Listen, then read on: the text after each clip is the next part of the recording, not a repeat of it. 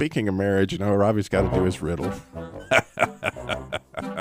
So, speaking of marriage, Beth Ann, I don't know if you knew this, but if a cowboy and a cowgirl get married and they start bragging, I don't know if you knew this, it's a hitching boast.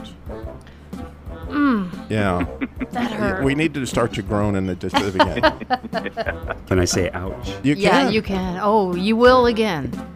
So when the two florists fell in love, right? The bride, she thought marriage, had a nice ring to it. Ugh. Okay. Naturally, being florists, as you might imagine, Beth Ann, it was an arranged marriage. Yeah. Yeah, it was. The only way they do it. It'd be a covenant kind of thing. Please. And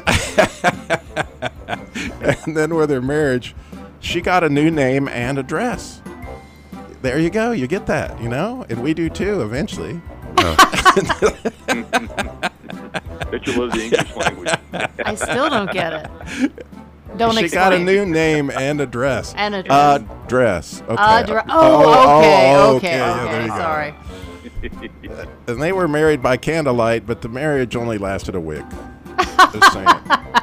A wick. And I'm telling you, my friend Mark will tell you that too many digs sends a marriage to an early grave every time. Just saying. So you knew at the end of all that hilarity Hey, Mark. and groaning. Yes. Can't we make a covenant to not do this again? He'll never sign it.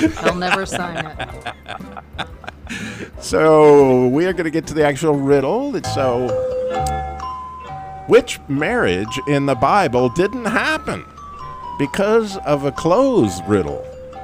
It was sort of a post-dramatic dress syndrome. Which marriage in the Bible didn't happen because of a clothes riddle? And that means the clothes that you would wear. It was sort of a post-dramatic dress syndrome,